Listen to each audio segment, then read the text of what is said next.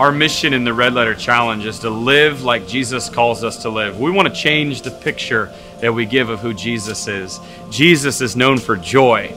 Brennan Manning, one of the greatest Christian authors ever to live, once said that we ought to bring people to Jesus Christ quite literally by the fun that there is in being a Christian. But for some reason, we're not known for joy. We're known for being old-fashioned and boring. We do have to change that picture. Part of the problem, I believe, is that we've lost our willingness to be used and to be sent by God, and we're not experiencing the greatest fulfillment we can in this world because we're not serving and helping other people. In 1943, Abraham Maslow, a psychologist, came up with something called the hierarchy of needs. And it was like a pyramid, and he described the needs that we have in this world. And so on the most foundational, basic level, we have needs of food and shelter and things like that. And as you go up the pyramid, you have relationship needs. And at the very top of it is something called self-actualization needs. And what that means is that we'll have the greatest fulfillment, Maslow said, when we actually achieve our fullest potential. Well, decades later, they actually added more needs to the pyramid and said there's actually a need that's higher than self-actualization. And it's called transcendence needs. And what that means is you'll experience the greatest fulfillment in this world when you, who have achieved your highest potential, actually help somebody else achieve their highest potential. So when I think of selfless men and women, I think of firefighters. They every day risk their lives to help save us. Their job absolutely has the interest of other people more so than themselves. So one of the greatest stories that I've heard about firefighters is about a man named Timothy Stackpole. He was in the New York Fire Department for more than 20 years, and on September 10th, 2001, he became captain. One day later, of course, was the tragedy of 9/11. He was one of hundreds of firemen and firewomen that went into the World Trade Centers, but unfortunately, he was one of 343 that didn't come out alive. And right after this happened, they looked back at some old videos of him, and on a public service announcement, you heard Timothy Stackpole make this declaration that the greatest high you can have in this world is when you help someone else out. The greatest high you can have is when you're serving and contributing to society.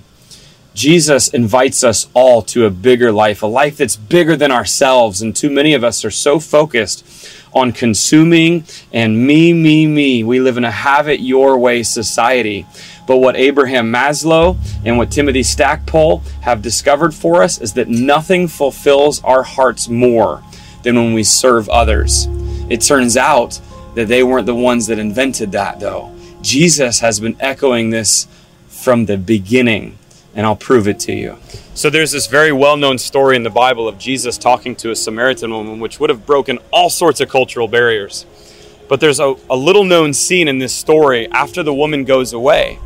The disciples had already gone out and they'd bought food for themselves, and they were coming back into town, and they were concerned about Jesus and what does Jesus have to eat. And so they were concerned about him, and this is what Jesus says to them in John chapter 4, verse 32.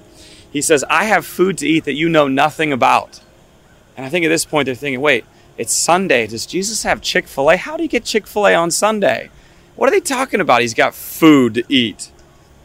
And then Jesus said this, "My food is to do the will of him who sent me and to finish his work."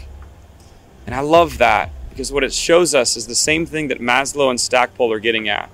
Jesus is saying when everyone else is thinking, consume, and fill me, what actually nourishes me, what actually fills me up, is when I do the work that God sent me to do. Jesus is rejuvenated and refreshed actually when he helps people that come to him. And that's so countercultural to what we experience. And I want to tell you, the life of greatest fulfillment is spent when you serve others, when you give of yourselves. Now, as we go out and as we serve, because that's what this week is all about, I want you to remember that it's not because we need to for our salvation, and it's not for your name and for your sake and for your glory, but it's for Jesus' glory. In fact, you can never save yourself. God's already done that. But I believe through the Holy Spirit working inside of you and through you, that you can help save someone else. Let me say this again. You can't save yourself, but you can help save someone else. How amazing is that God would invite us into that life where we can help save someone by what we do. He says in Matthew 5 that people can see our good deeds and actually glorify God the Father in heaven because of us. That's the life God invites us into. I want to invite you into a life of service. Some of you are saying, I know that I should serve. I just don't know what to do next. I'm waiting on that one thing that God has for me. Here's what I would say to you. Quit focusing on the one thing and start serving where you're at. Find someone that you believe is living a life on purpose, living a life on mission, living a life that's bigger than themselves, and go serve with them. And I truly believe that as you do that, you will be God's light. You will be God's servants. But even more than that, you will find the greatest fulfillment on this side of heaven. Go and serve and see what God can do through you.